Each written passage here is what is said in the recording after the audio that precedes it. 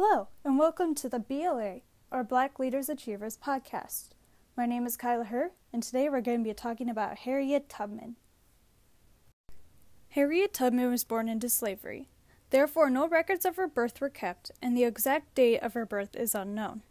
She believes she was born in 1825.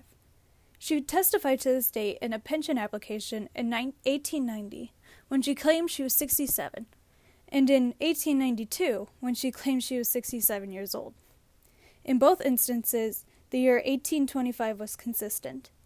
However, she did not know her true age, and there was no way to determine the actual year of her birth.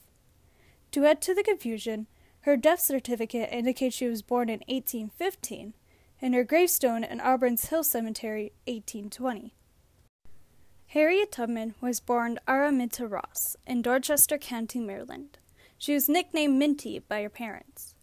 Harriet Green, also known as Rit, was Minty's mother. She was a cook at the Big House. Minty's maternal grandmother came from Africa in a slave ship that conducted the transatlantic slave trade. Her name was Modesty, and it was believed that she was an Ashanti from Ghana or Ivory Coast. She was eventually sold to Athol Patterson. There is no information on the origin of Minty's other grandparents. Athol Patterson stipulated in his will that Rit and her children be manumitted when they turned 45 years of age. Rit's father was a white man of unknown identity. Minty's father was Ben Ross, a slave owned by Anthony Thompson. He was a skilled woodsman who oversaw other slaves cut and log timber for the growing shipbuilding industry in Maryland. Ross and Green met sometime in 1803, after Joseph Broadus's death, which temporarily merged Thompson and Broadus's properties. In 24 years, the couple had 9 children: Lina, Mary O'Riddy, Soph, Robert, Araminta or Harriet, Ben, Rachel, Henry, and Moses. Minty was the 5th one born. She had 4 sisters and 4 brothers. Ben Ross was manumitted at age 45, but continued to work for Thompson as a free man and supplemented his income by hiring out his labor. Harriet Rit, Minty's mother, was owned by Joseph and Mary Patterson Broadus. Mary Patterson inherited Rit from her father Athol Patterson. When Joseph Broadus died in 1803, Mary was left in charge of Bucktown Farm and their toddler son Edward. Minty's father, Ben Ross, was the property of Anthony Thompson, who owned the Madison plantation. Thompson was a widow who had 3 sons. Mary Broadus and Anthony Thompson married. Thompson managed Mary's property, including her slaves. Mary Broadus died a few years later in 1809 and left her property, which included 200 acres of land and a number of slaves, to her son Edward, who was only 8 years old at the time. In 1822, when Edward was 21 years old, he got married and took over Bucktown. He brought the slaves he had inherited from his mother, including Rit and her children, separating them from their father. The Broadus plantation was small compared to the others in the area. Slaves were so much more important to them, as their income was closely tied to them. By 1825, his farm was struggling financially and started selling his slaves. The first ones to go were Minty's older sisters Mariah, and then Lina and Soph. Tubman's childhood was cut short when she was hired at age 5 to take care of an infant. This was her first job of many to come away from her mother. Minty was far too young to assume such a responsibility in addition to household work. She recalled being on duty and at nights to make sure the baby did not cry. She had to continuously rock the baby's cradle or hold her in her arms. Every time a cry was heard, her mistress would whip her around the neck. These were her first scars, and they remained for the rest of her life. Minty was weak and malnourished, so she was sent home. At the plantation, her mother would nurse her back to health, and she would be hired to other households again and again. According to her recollections, she was always homesick. When Tubman was about 7 years old, she was hired out to collect muskrats from traps. The job required being constantly wet from the waist down. She had contracted measles and gone to work. As a result, she was extremely weak and collapsed. When she was about 8, she was hired to another household. One day, while her masters were having an argument, she took a lump of sugar which she had never tasted. Her mistress found out, and, afraid of the punishment, she ran away. For 3 days, she found shelter in a pig pen, where she had to compete with pigs for scraps of food. Later in her life, she described this period of her life as being severely neglected. By age 12, Minty was considered strong enough to work in the fields. She was hired by a man named Barrett. Tubman preferred the harsh physical work in the plantation, rather doing the domestic work and being subjected to white women. At this time, during the beginning of her adolescent years, Minty's Christian faith started to intensify. One day, when Tubman was in the grocery store, she spotted a fugitive slave. His overseer was about to confront him as he tried to escape the store.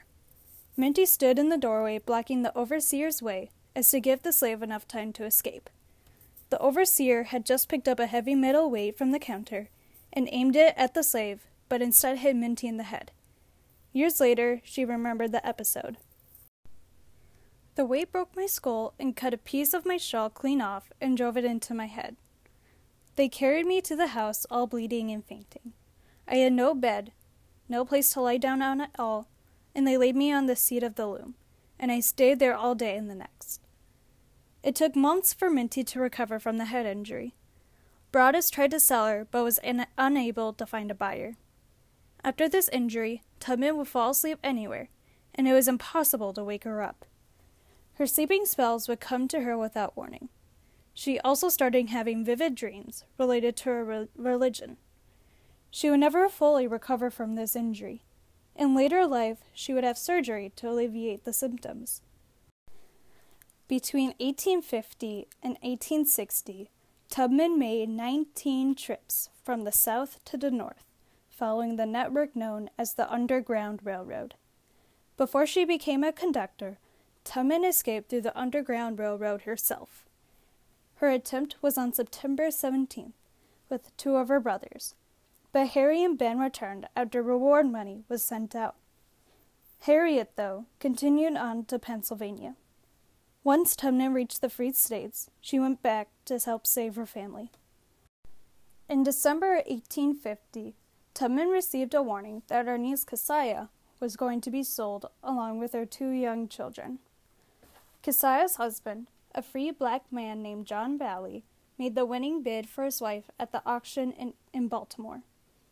Tubman then helped the entire family make the journey to Philadelphia. In 1850, the Fugitive Slave Law was made. It stated that any slave in the North can be captured and be returned to slavery. This made the Underground Railroad even harder to traverse. So Harriet changed her path to Canada, which prohibited slavery categorically. Tubman remained active during the Civil War. Working for the Union Army as a cook and a nurse, Tubman quickly became an armed scout and spy. The first woman to lead an armed expedition in the war, she guided the Combahee River Raid, which liberated more than 700 slaves in South Carolina. Harriet Tubman died of pneumonia on March 10, 1913. She was surrounded by friends and family at around the age of 93. As Tubman aged, the head injury sustained early in her life became more painful and disruptive. She underwent brain surgery at Boston's Massachusetts General Hospital to alleviate the pains and buzzing she experienced regularly. Tubman was eventually admitted into the rest home named in her honor. She was buried with military honors at Fort Hill Cemetery in Auburn. Tubman became an American icon in the years after she died. She continues to inspire a generation of Americans struggling for civil rights. In 1978, the movie A Woman Called Moses came out, which commemorated her life. And in 2019, the movie Harriet was released, which told the stories of Harriet as a conductor. Also in 2016, the U.S. Treasury Department announced that she would replace Jackson on the $20 bill. This decision was highly praised. As of January 2021, the Biden administration has mentioned that they are exploring ways to speed up the release of the Tubman $20 bill. Tubman devoted her life to racial equality and fought for women's rights. She worked hard to fight for what's right and free others. She is an inspiration to many and is an icon to all. Thank you so much for listening to the BLA podcast. My name is Kyla Herr, and I hope you have a great day.